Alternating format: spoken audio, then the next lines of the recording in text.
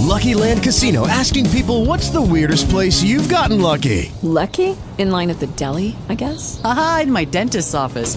More than once, actually. Do I have to say? Yes, you do. In the car before my kids' PTA meeting. Really? Yes. Excuse me, what's the weirdest place you've gotten lucky? I never win and tell. Well, there you have it. You can get lucky anywhere, playing at LuckyLandSlots.com. Play for free right now. Are you feeling lucky? No purchase necessary. Void where prohibited by law. 18 plus. Terms and conditions apply. See website for details. Talk shoes. Recorded live.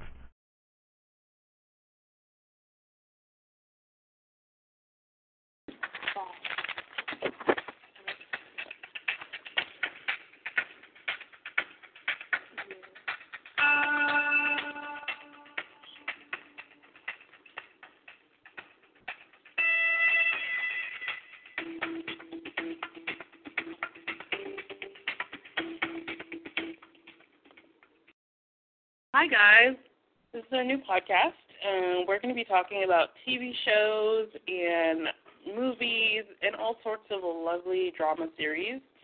I'm your host, Miss Lupe, and I have a co-host here, Miss Linda. So we're going to be talking today about our favorite new fall TV shows, so stay tuned.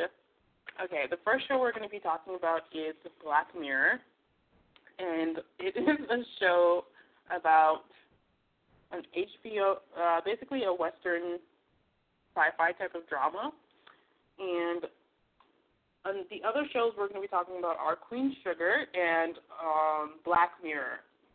So these are just our favorite shows that debuted this fall. Let's just start with Westworld.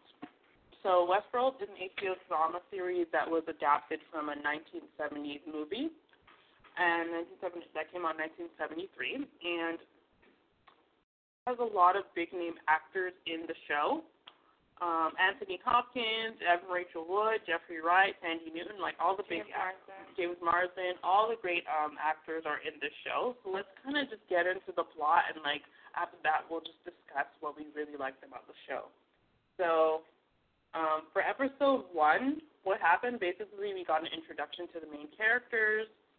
That episode is called The Original, and we learned about the main character Dolores and her father Peter Abernethy, and we learned about the creators of this park called Westworld. It's basically this theme park where humans can go, really wealthy humans can go and just live out their fantasies, and they interact with robots in this kind of Western type landscape. So the main character, Dolores, is just, living her normal life, interacting with the human visitors or hosts there. And she basically comes across, there's an update that happens. It's basically like a computer update to all the robots in the park. And after this update that was basically installed by the creator of the park is Mr. Dr. Robert Ford. He's played by Anthony Hopkins. So once he turns on this update, the robots start acting really irrational. Like, they start acting more human-like instead of just following the scripts that they've created for them. So that's pretty much what happens in episode 1. We learn more about the main character, Dolores, the creator of the park. We also learn about Bernard. He's basically the second right-hand man of the creator of the park. And we learn that he's having little secret meetings with Dolores and, checking up on her to see what has happened as a result of this program update that's been installed into all the robots. And we also meet, that's pretty much it. Oh, her father, as a result of the update, her father, Peter Abernethy, is starting to act really irrational, and he's warning Dolores and telling her that, she shouldn't stay here. She should try to leave. And we see in an episode that he finds a photograph that's supposedly from the real world. And he doesn't even know. It looks like a picture of, New York City and, some girl standing in the photograph. And he doesn't understand it, and neither does Dolores. But it's like he's starting to recognize that there's something off about their world, whereas the other robots don't seem to recognize anything. some other, like, crucial characters in the show are, like, Teddy. He's basically Dolores' love interest. He falls in love with her, but they never seem to get together. He's kind of the quintessential hero. And then the villain of the show, well, what we think might be the villain, is the Man in Black, and he's played by Ed Harris. And he's basically the guy who, like, attacks Dolores. And we want to learn more about him because he's really intriguing. So, what did you like about episode 1, Linda? Episode 1 was interesting. I don't know, I just saw there was a lot that happened, but I think it was just like that weird vibe about the show that I really liked, and the whole fly metaphor, what it stood for, dragged on till episode 2 as well. And I was interested in James Marsden's character. I don't know, at first I thought he was a guest, but then when he got shot and then he was awoken in the next simulation and he was just walking around, didn't remember anything, then that's when I realized that he was an actual host. But yeah, that was my favorite part, just like the hidden messages and the metaphors and stuff. I like Maeve. Maeve is another main character. She's the head prostitute in the brothel. And she's played by Sandy Newton, but she's not like your typical, like, oh, woe is me, I'm a prostitute character. She's very spunky. She has, like, a lot of agency. She kind of, you want to learn more about her. She's not a stereotype at all. And we'll talk about, like, shortly about episode 2, and you see more of her character in episode 2 as compared to episode 1. And some other, like, I'd say hero archetype characters are, like, William. He's one of the hosts that visits the park, or one of the guests that visits the park, and in episode 2, and Logan. So we get to see more about the human side, like the human clients who go to the park. Whereas episode 1, we learn more about the team. From the team, I really like who was it? Stubbs. He's like one of the more cynical. I'm not sure if he's a technician, but his job is to just basically go up on to help the other technicians grab the hosts, like the robots, at the end of the day. Mm-hmm. And he has a very cynical view of them. Like he wants to hold his gun up, and he's like, you can compare him to Elsie. Elsie's like a programmer, whereas he's more of like a technician or something. Elsie is a programmer, so she basically runs the programs and looks into the updates with the robots, so she just sees them as computers.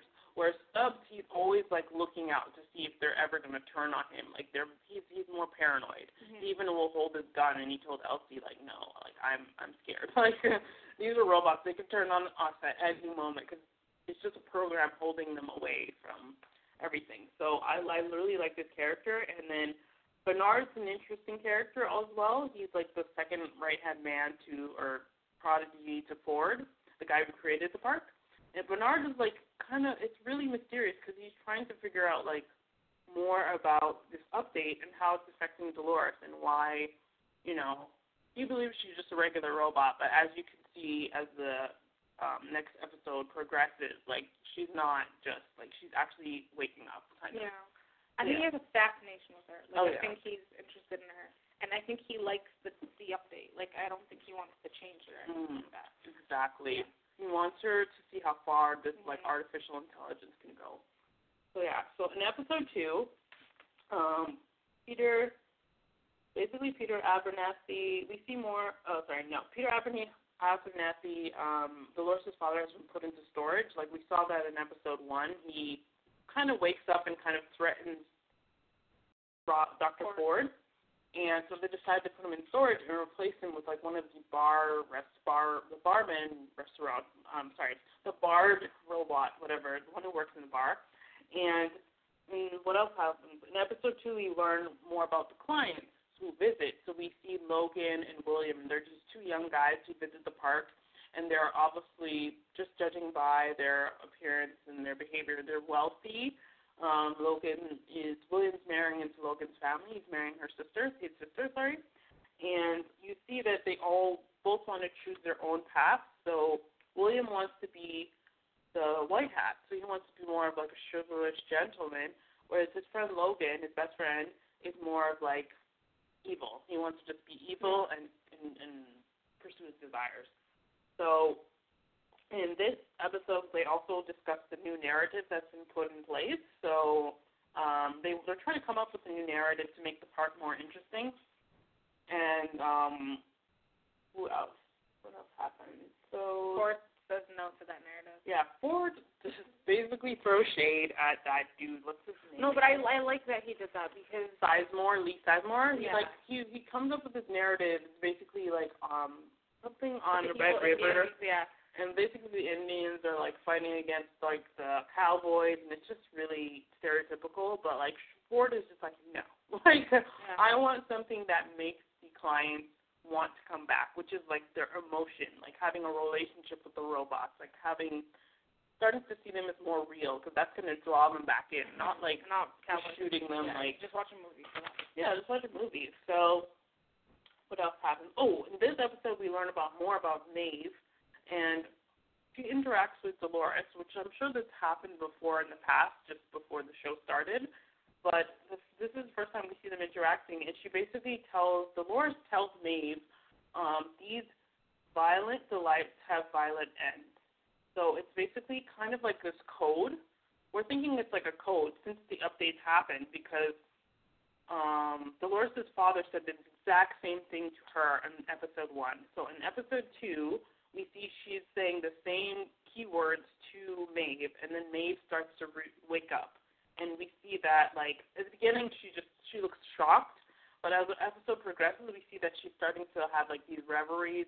They all have reveries, which are dreams, which are explaining their past memories of, like, the other clients who come into the park and done all these, like, cruel, crazy things to them. Mm-hmm. So they just kind of explain the technicians and the programmers, they kind of wanted to explain it away to the robots so the robots don't realize what's going on by giving them dreams, which are kind of like reveries, like memories. And Maeve starts having that, but now she's like going off the script. Like she's literally remembering things she's not supposed to remember. And she even remembers the man in black like shooting her, and she remembers having like a daughter or a little girl, whatever, with her. So it's really interesting because we want to learn more about like what happened with her and the man in black, and why she's starting to remember now. Like, is the update, like, what's going on?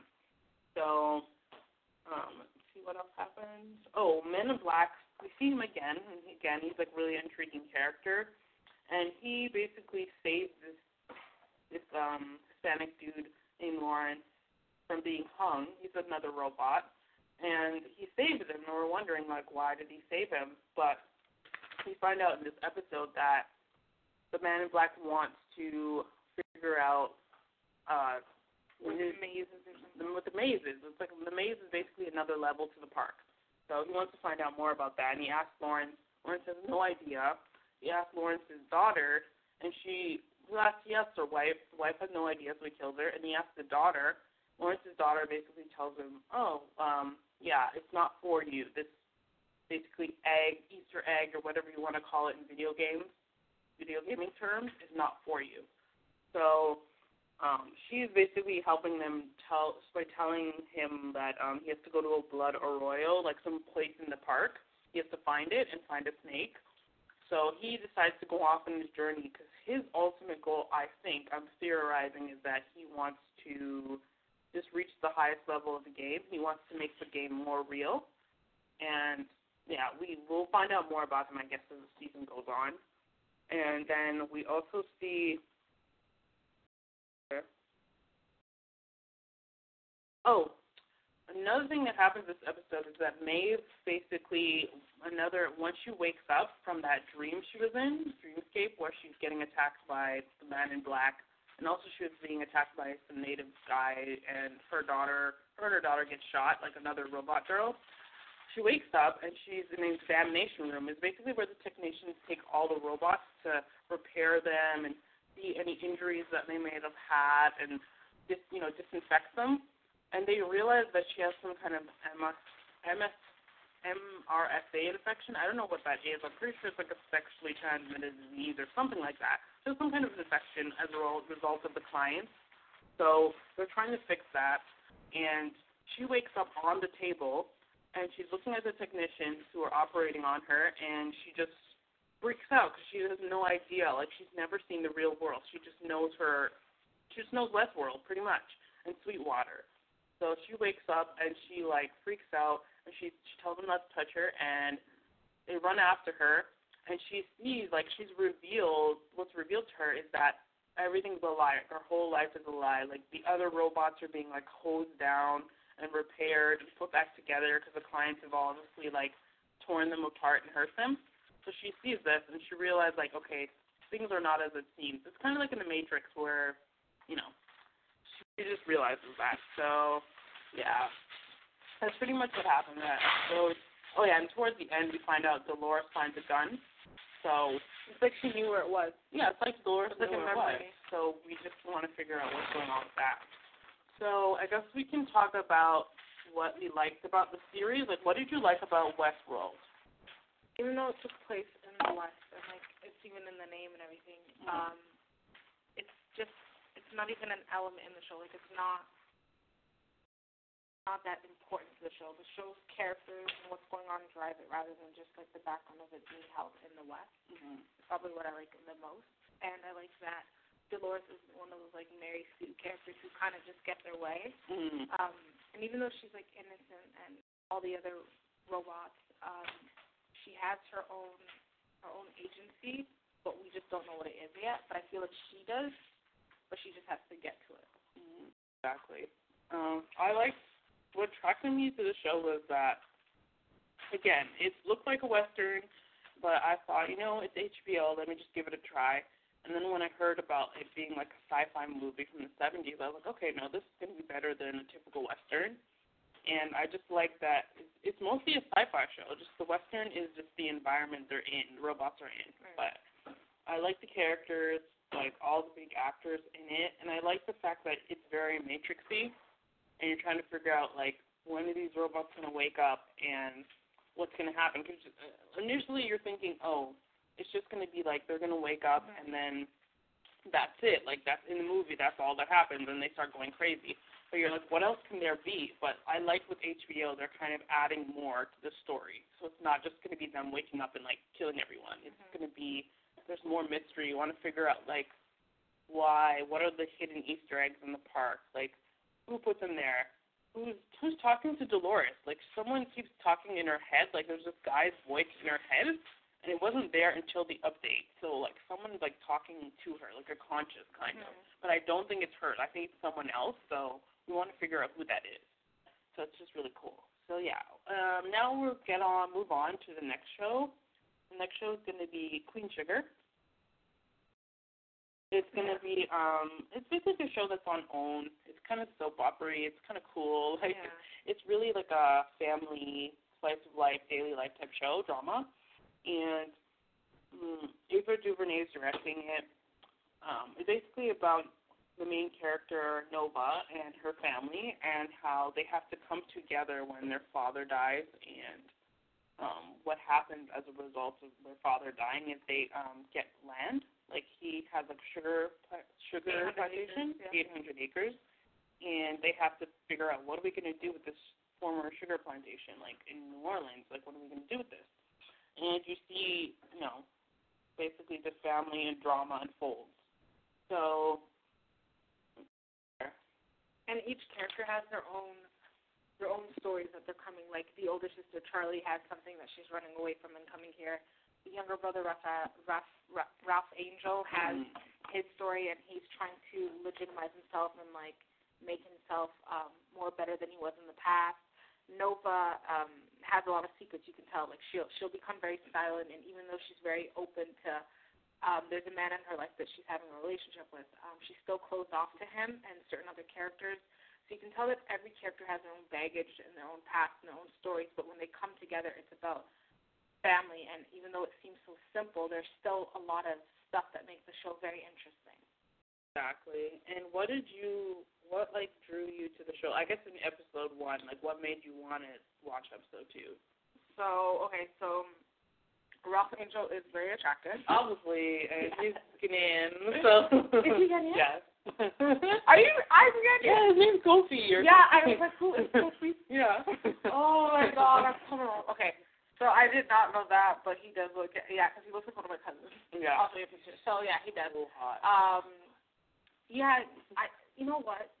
First of all, you don't see. Okay, so whenever you see a lot of shows like this, it's always held down by like stereotypes of like the mad black crazy girl and like the black guy who has to move away from his family and then like start his life by dating someone who's not black. Like it's always stories like that. So like with this one, it's like it's in a world and there are people of different races, there are different shades of people. But it's this one family, and they happen to be black. But being black is not a characteristic of this family. They just are, and they have their own lives, and you can tell that they all have histories and stories and stuff to do and to tell. But it's so layered, and all the characters are so real. And I feel like even like with Ralph Angel, he's like the part in you who, if you've done stuff in the past that you regret, you want to like change and do better. And like Nova's this like strong person that like life kicks her down constantly and she gets back up always trying. Charlie's like that person who kind of wants to forget about the past and like move on with her life and prove that she just because she's from somewhere doesn't mean that's who she is or where she has to stay. So she's constantly like moving up, and which is really funny because like at the end, in the second episode she has to come back home. So it's kind of funny that even though she's tried so hard, she comes back home, and when she comes back home, it's not what it seems. Like, everything's changed, and she feels like she has no place in it anymore. And, like, it's because everyone's moved on and lived. Just because she left, and she thought that everyone would just, like, wait for her. But when she came back, everyone was, like, doing their own thing, and now she can't find her own place. So Exactly. It's a lot, guys. Yeah, I really liked, again, what you said about, like, the black family on TV. And just, they're complex. They're not like a Cosby show.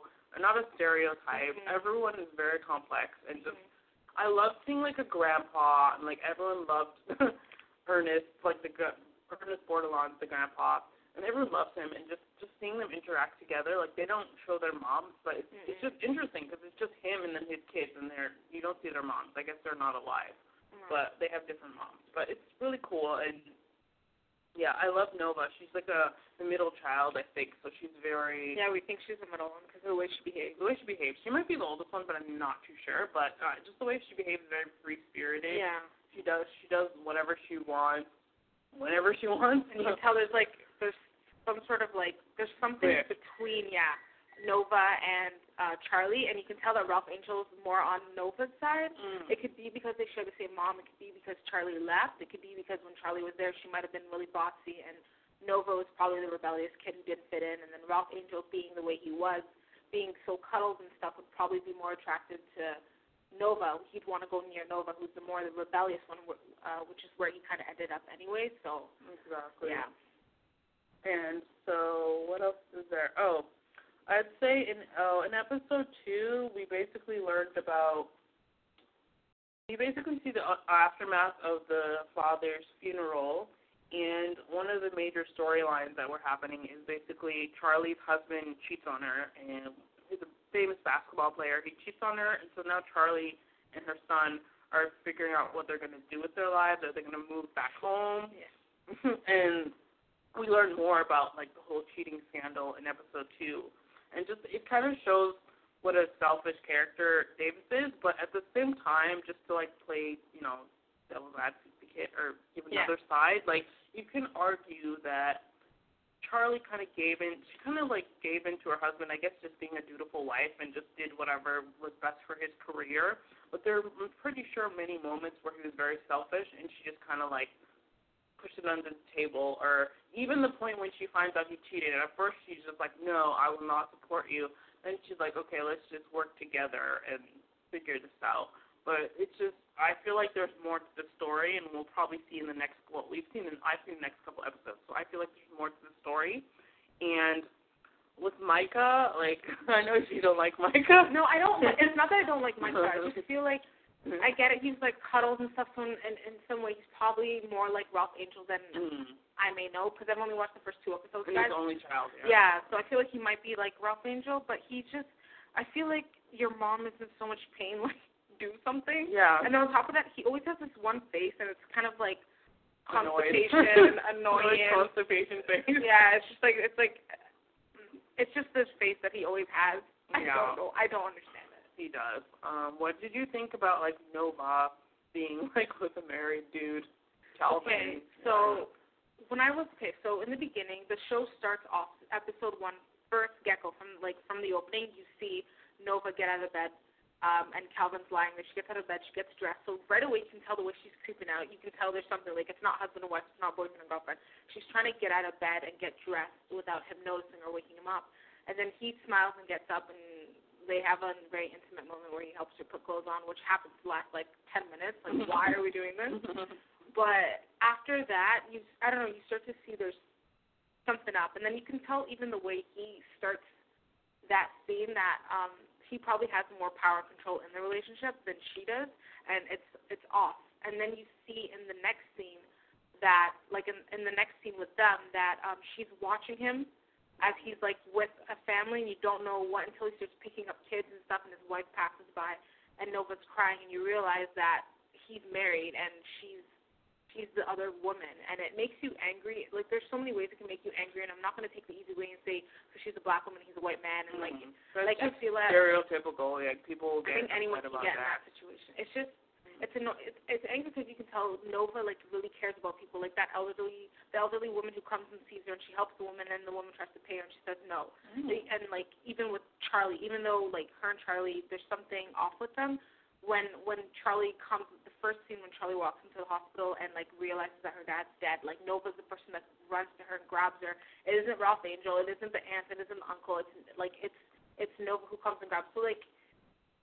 You can tell Nova's very loving and stuff, so the fact that she's like with a married man, it bugs me, but I feel like she needs love. She needs love, and she's a complex character, so I just didn't really like. I know people are gonna throw shade. They haven't yet, yeah. But they're gonna throw shade at her because she's with a white dude and because he's married. But I'm like, yeah. whatever. It's a soap. It's a primetime soap opera.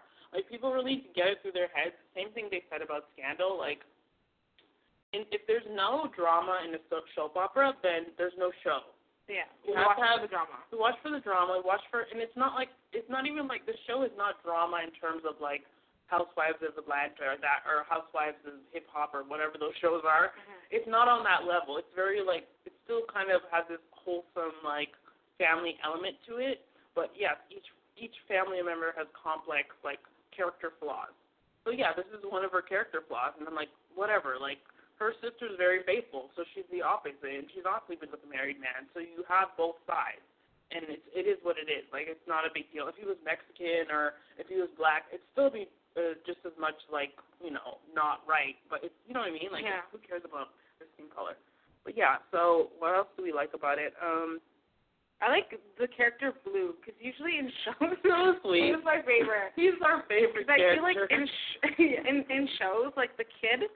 They would have, like, this one kid, and the kid ends up being, like, just, like, a relief, either a comedic relief or just, like, something where if things get really intense, you have, like, the kid who, like, just, like, relaxes things until the drama comes back again. But I think, like, Blue is, like, in the middle of his own drama. Like, his mom, Darla, is, like, a druggie, or she used to be a druggie, and now she's trying to be reformed and, like, be a good mom. She obviously still has feelings for Ralph Angel, because when he calls, she's like, Ralph.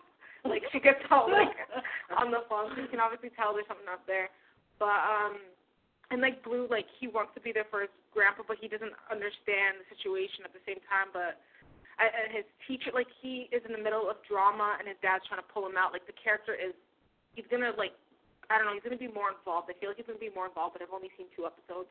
But, yeah, he's my favorite character. And that kid is an amazing actor. He's an amazing actor. He's so cute. Like, he's adorable. Like, don't cut his hair. He's so sweet. He just brings that element of, like, innocence to the show and, like, childlike wonder. And, yeah, so what else is there?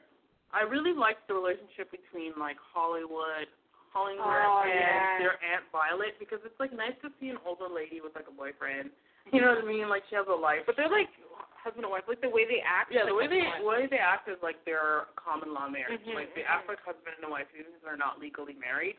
It's very sweet to just see that. Like, she has her own life. She's not just focused on taking care of her nieces and nephews, because technically she's, like, the matriarch now that her brother's dead. So she kind of looks out for her nieces and nephews, but, I'm glad she has her own life, too. And she's a strong character, and I think what I what I like about it is that something, like I said, whenever you have, like, a strong or, like, just an older or bigger black woman, they're automatically assumed to be kind of like Medea, like or very manly. very like in your face, super tough. Annoying. But she's not like that. She speaks like wisdom, because in one scene she's talking to Ralph Angel and he's mad at her and he wants her to say like, what am I like? Because she's like, your father cuddles you too much, and like it ends up turning out like you, because she's trying to say that like if you keep cuddling Blue, he's gonna turn out like you. And then he says, what's wrong with me? And she says, you're someone who keeps fighting the world. Like, and the world doesn't have a pedestal for you. That's a perfect That was line. the best line. I was like, she read him. Yeah. She read him. She gave him a read. Like, she just told him exactly what he wisdom, was. and it was wisdom. It wasn't mean-spirited. Like, in some of those, like, other shows, it would be like, oh, this old lady's just ragging on you or being mean to you. But no, she was just telling him the truth and being honest and, like, a kind of, like, motherly figure, you know? And she's very calm. She's soft-spoken. There's moments where, like, I feel like a woman in that scenario may have spoken before the kids. Like, she probably would have been there to pick the casket and done all that, because that is her brother. But she was, like, very calm, and she let the kids kind of do their thing, and she's there for them, but she's not in their face. But you can tell that she is some sense of authority, because, like, when Nova rags on Charlie, she went, oh, my God, that scene was really intense. And Nova turns around and sees her Aunt Violet. She kind of, like, gets a little, like, shocked and scared and then just, like, walks away. You can tell, like, Violet has power, but she uses it in the right way. Yeah, she has a balance. Like, she still knows that she's their aunt, so... Right. And they're all adults, even though she sees them as, like, her surrogate kids, because she's their auntie. But, you know, she just lets them do what they need to do, and, yeah, she just treats them like adults, which is good. And let me see here. So, okay, let's move on to Black Mirror quickly. So Black Mirror is, like, a sci-fi anthology series that, like, started in maybe 2011. And it started in the UK on Channel 4. And it's created by Charlie Brooker, and he wanted to kind of create this kind of inspired by Twilight Zone, like this series, but it's more geared towards the technological age, and it just shows the negative sides of technology as well as the positive. So each episode is different characters and a different lesson, different story. So in season 3, which is what we're on, we'll review the other season 1 like in another podcast episode. So season 3, it got picked up by Netflix, and we watched the episode Nosedive, and we also watched the episode Playlist. So the first episode, Nosedive, it's starring like this main girl. Her name is Lacey Pond, and she just wants to be popular. She wants everyone to love her. She wants that, like, Instagram, Facebook dream life. Like, everyone will love her. She wants to get the most likes on her social media pages. And that's, in this world that she's living in, it's all about who likes you, how many likes you have. And you have to have a certain number of likes, or else you'll get fired from your job, and you'll also lose all the friends that you know, the artificial social media friends that you have. And it's really important in this, like, futuristic world. But what I liked about it was that it's really good commentary on, like, how people can be so fake online, and how they can just be concerned with having social acceptance, and, like, be so concerned with keeping up appearances to the point that they could be making themselves depressed or upset, but they don't care, just so long as people like them, give them clicks, give them views on YouTube, on Facebook, on Instagram, everything. That's all they care about. Or on Twitter, retweeting them, like, just coming up with this image so that people will like them. And what did you like about the show, Linda? I liked her brother Ryan, because he's kind of like her best friend. He's like probably the most real person on the show, even though like his job or whatever what he does is play video games. And he's like in this virtual world, and that's all he does. But he's the most real person on the show. He tells her, like, stop doing this, stop trying to make people like you, stop acting fake, stop doing this. And she's always fighting against him, and she even goes to insult him. And in the end, like, he basically foretells her doom. And he tells her, like, if you keep doing this, like, bad stuff's going to happen. And she doesn't listen in the end. And then that happens. Yeah, I really he's like the antithesis of her. Like, he doesn't care about social media. He only had, like, maybe, I don't know, 3.2 stars or 1.2 stars or something. He just didn't care. But I like that. I like that she has that one person in her life to tell her the truth. Yeah. And then later on, as she goes on her journey to, like, basically get to one of her childhood friend Naomi's wedding, and Naomi is one of the most popular people on their social networking group. She has, like, 4.7 stars or something, and she invites Lacey. And you find out that she was basically bullying Lacey when they were young, and she slept with her boyfriend. Like, she's not a good person, but because Lacey cares so much about popularity, she just ignores how much Naomi, like, disrespected her when they were younger, and just decides, you know what, I'm going to go to their wedding. I'm going to become a 4-star, 4.7-star person. I'm going to have this new life. I'm going to, be able to get a boyfriend, house, nicer house, everything. So she's just trying to strive to get that. And I like how it shows that even in, like, Facebook, you can have, like, fake friendships and, like, be friends with people you barely talk to in, like, years. And I like how it's commenting on that. And I like on her journey, Lacey's journey, she basically meets a lady named Susan who's, like, a truck driver who just doesn't care about social media at all or getting stars. And she ended up that way because she used to be a 4.9-star person until her husband got cancer and she had to take care of him. And when her husband actually died, all her fake friends left, all the social media friends left. So I like how she was kind of warning Lacey to just not care. Like her brother, Ryan, she was just telling her, like, don't care so much about this stuff. It's not the real world, and who cares if you don't have all these fake friends? At least you can be yourself. You can say how you really feel. And you can be your ultimate self. Okay. So, yeah. And I guess we can move on to episode 2.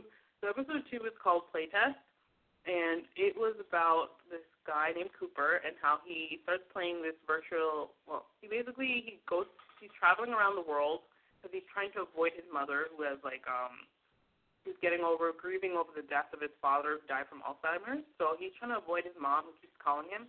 And he goes to the UK and meets this girl on Tinder named Sonia. Again, you have this technological influence. And they, hook up, do it. They stay at her house, and he needs to find a job because someone has hacked his Visa card, so he's lost his money, and he needs to find a part-time job before he can even go buy a plane ticket home. And she tells him about this gaming company, Saito Games, and how they make horror games, and she has one of their games, and she says, oh, they're hiring. They're looking for some testers for their game, and you could make a lot of money, and you'll be able to fly back home to the States. So he signs up for it. He goes to this mansion where the creator Shu lives, and he meets Katie. She's basically the instructor. She's basically going to test him and see how he reacts to this new game that they planned, which is like very realistic virtual reality. And he signs all the agreement pages. He signs up for the game. And as you see, spoilers, like we're just going to get some spoilers here. Spoiler warning, spoiler. So he signs up the game. He signs all the documents. They hook him into the game through his neck, which is really creepy. Like literally the mouse or something? The mouse. They plug it into his neck, and that's when he starts seeing this virtual reality whack-a-mole, and he's, like, playing it, and he's like, oh, this is not so bad. And they're like, okay, that was just one test, so let's go to the next level. The next level is going to be even more realistic, and he ends up ending up in this mansion that's, like, all created in his mind, and it's, like, a spooky mansion, and there's, like, spooky, figures and spiders and all this stuff, and basically it's all created by his mind, like his own fears. You're thinking, oh, this is not so bad. Well, I was thinking it was so bad. But, like, what did you think when he got into, like, that spooky mansion? I thought, okay, it's, like, the dumbest thing. This always happens in movies. Like, you end up you become greedy or whatever it is, and you put yourself in a situation. You freely put yourself in a situation, and then you try to get out. But you put yourself in there, so now you have to get yourself out. And he couldn't get himself out. Everything is just creepy about it all. It's from the minute he walks into the place to the part where Katie's like, I'm going to be there with you every second, and everything starts happening, and he's adjusting to it all. He sees this bully that he had since, like, childhood, and He isn't scared by the bully. He sees a spider with the bully's face. He isn't scared by that. And then when Sonia comes, who's a girl that he knows, and she's more real than ever, who attacks him, then he becomes scared because he can physically touch her, and that scares him, and it's someone that he actually knows at this point.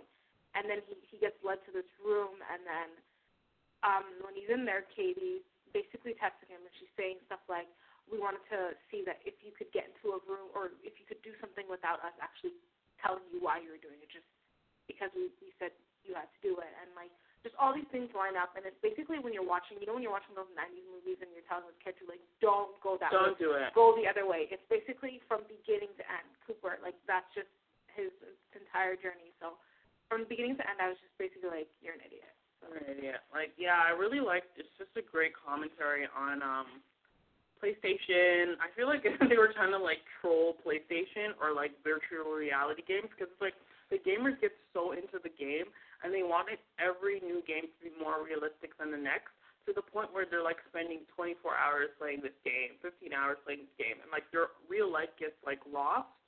And instead of addressing the real issues in your life, like him, he didn't address the issue of his mom, like, trying to call him. Like, she's grieving, yes, but she just wants to speak to her son. And, like, yes, they're trying to get over the fact that his father died, but just face it head on. Like, at the beginning, you run away, but you need to face your life. Exactly. And the mom keeps calling him throughout the time he's playing the game, and that ultimately leads, spoiler, to his doom because she keeps calling him while he's plugged into the game. He starts thinking that he'd left the game, he'd escaped after seeing all these phantoms and ghosts and stuff. He thinks he escaped the game, and then he's still in the game, but it's kind of like Inception. Like, he goes to the next level where he believes he's escaped, and he loses his memory, having Alzheimer's like his dad. He wakes up again.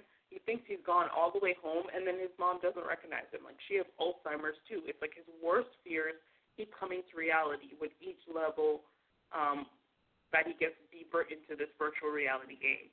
So it's just really crazy, and it just shows how people are so obsessed with virtual reality that, like, they'll push themselves, like, and being afraid in general. Like, I love horror movies, and I like, action, sci-fi, thriller movies, too. But there's a certain point that I will go with horror movies that I will not, like, I don't want to be so scared that, like, I'm traumatized. Mm-hmm. Whereas some people nowadays, I find, because of TV shows, you just become so desensitized that, like, you just don't care about being scared to death, literally. And I feel like there's, like, an element of trust because of technology, because it's so advanced and stuff, we forget that it's unpredictable. Yeah, and it's created by us, and we end up trusting it too much. And Cooper, like, instead of trusting himself and even his mother, he decides to call Sonia instead of calling his mother, which leads him basically to the place. And then even in the end, like, when his mom calls him, and that phone call interferes with the game, and that gets him killed. Yeah. He'd rather face, like, this fake world than reality. Ends up choosing the wrong path, and that kills him. Yeah, it's just crazy. I just really love that episode because it was just insane. And it reminded me kind of another story of, like, in Korea, how people were so obsessed, because there's a huge gaming culture there. You can literally become a professional gamer. And, like, even it's funny because in the first episode, Nosedive, we see Ryan, Lacey's brother, is a professional gamer. Well, no, he's not a professional. Yeah, he is. So, and then the second episode, you see the downside of being a professional gamer because you can just become obsessed. And in Korea, it's really popular culture. And you have even, like, gamers from Europe, from the UK, from North America. They go there and they have these huge competitions where you can win thousands of dollars. There's even some guys on YouTube who have become rich from becoming a professional gamer. So, like, but there was a story in Korea of, like, this couple who were so into gaming that, like, they just forgot to feed their baby and the baby died because they were gaming for hours on end. Like, literally, they have a rehab clinic in Korea for people who are addicted to gaming, and, like, sometimes they'll play so much that they forget to eat, or, like, they die because, they forget to drink water or whatever. So that's how obsessed they are. And obviously, if you have a professional gaming culture in that country, unlike in North America, you're going to be like, whoa. And obviously, this is not a majority of society. These are people, like, are the minority. Yeah, some people will binge gaming and play for hours, but like most people are not doing it to the extent that they forget to feed their baby. Like this is extreme, but it's crazy. But yeah, so I think both shows like Black Mirror and Westworld have this element of like trusting technology more than you trust humans. Yeah, and you'd rather just be with it than live an actual life. Like there's just that element of it all. Yeah. But it's not an element in Queen Sugar. It's just in those two shows. Yeah, just in those two shows. Queen Sugar is more just like slice of life and family drama. But yeah, so compare the characters. Yeah, let's compare the characters. So I'd say first one is let's compare the main characters in all three shows. Yeah, so the main characters in Black Mirror first two episodes were Lacey Pond and Cooper. And then in Queen Sugar, the main characters are like Nova, Charlie, Ross Angel. Yes, the three of them. And then in Westworld, the main characters are Dolores and Dr. Ford. Yes. And Maeve. Yeah. And Teddy.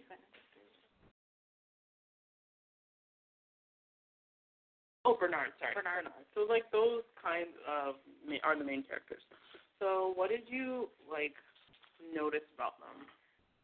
Okay, so with Queen Sugar, the main character Nova is, I think all three characters are very real, and everyone can kind of relate to each character. I think Nova, she stands out more than the others because she's not trying to fit in. Like, she's not trying to be anyone. Everything that she does is like an anomaly. Like, it doesn't fit in. Like, she's cheating. She's having an affair with a married guy. On top of that, he's white. On top of that, she's like a witch. Yeah.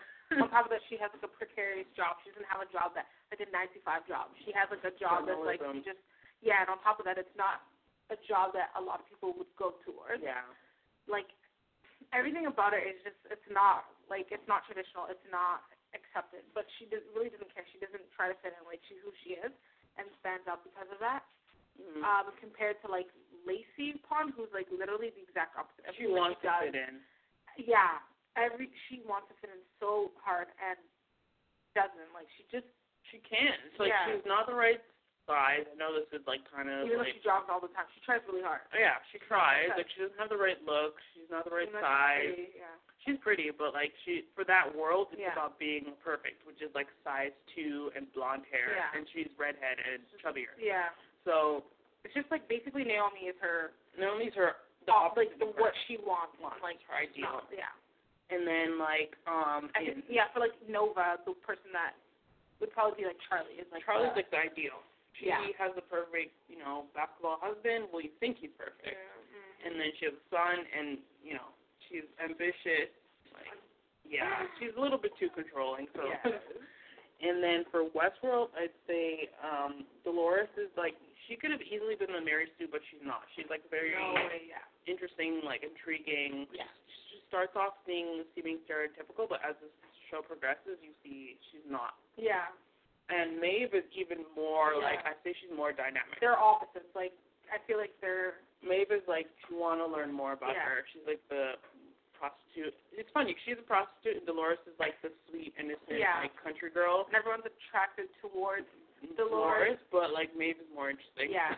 And Maeve, like the world that Maeve like is a part of, even like her shop. Everyone, it's like first of all, it's in the center of town. Yeah. Everyone Bravo, is to come in. Yeah. Everyone is always coming in, but for some reason they're saying that her numbers are going down, which doesn't really add up. Whereas Dolores is living like who knows where on some cliff. On the ranch. Yeah, and her story is continuously happening, like every day, like it's happening, but you don't. Like, it's like her house is like it's not in the open, like it's hidden, but it's so popular. Whereas Maeve is right in the center, and even though it seems popular, it's not popular. So it's losing popularity. Yeah. So it's like they're opposites. One has love, one doesn't. One's not even searching for it. Like Maeve's not even searching for love. She's just trying to make money. Yeah. But it's funny, like, it's really interesting. We'll go more into it, like, on another episode where we'll talk about the mythology of Westworld. And, so this is just more of an intro of the three shows. Exactly. And, like, we'll just quickly talk about best friends, and then we'll wrap it up because we have a few minutes left. So, what about the best friends? So, in Queen Sugar, there's the best friends I'd say are Remy and Remy's like this guy that Charlie meets. Yeah, he's like their family friend. Guy. Yeah, he's good. He's attractive. He's bald. He's a farmer. He's bald. He's like a Renaissance man. He's a farmer. He does this. He does that. Yeah, does so many jobs. So he's cool. And then I think Blue's like the best friend. He's so cute. Well, and his Auntie Violet, because she's always there for everyone. Yeah. And I guess you could say, is Nova a best friend? I don't know. Is she? Nova is. I don't feel like she's the best friend. No. I feel she's helpful though. Yeah, I feel like the guy she's sleeping with is her best friend. Calvin. Yeah, because he knows what she needs, even though like he was like, I'm gonna come to the funeral, like you not want me there, and then she was like, it's at this time, like he knows what she needs. She's the closest thing to best friend she has, and she doesn't they don't treat each other that well, clearly. Like, they have a weird relationship.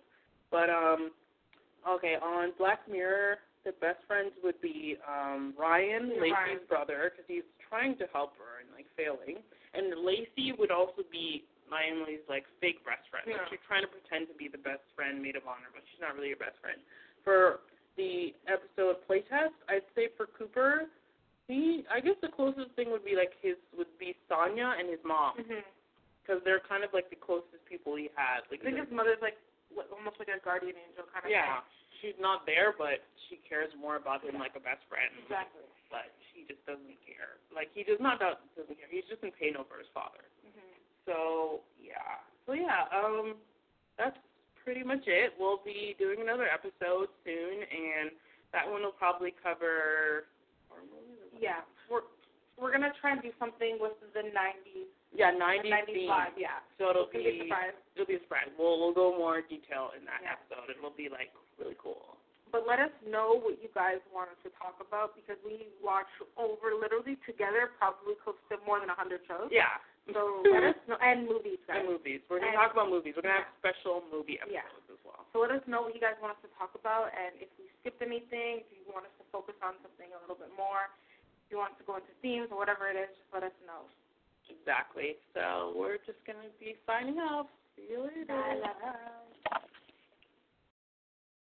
Lucky Land Casino, asking people, what's the weirdest place you've gotten lucky? Lucky? In line at the deli, I guess? Aha, in my dentist's office.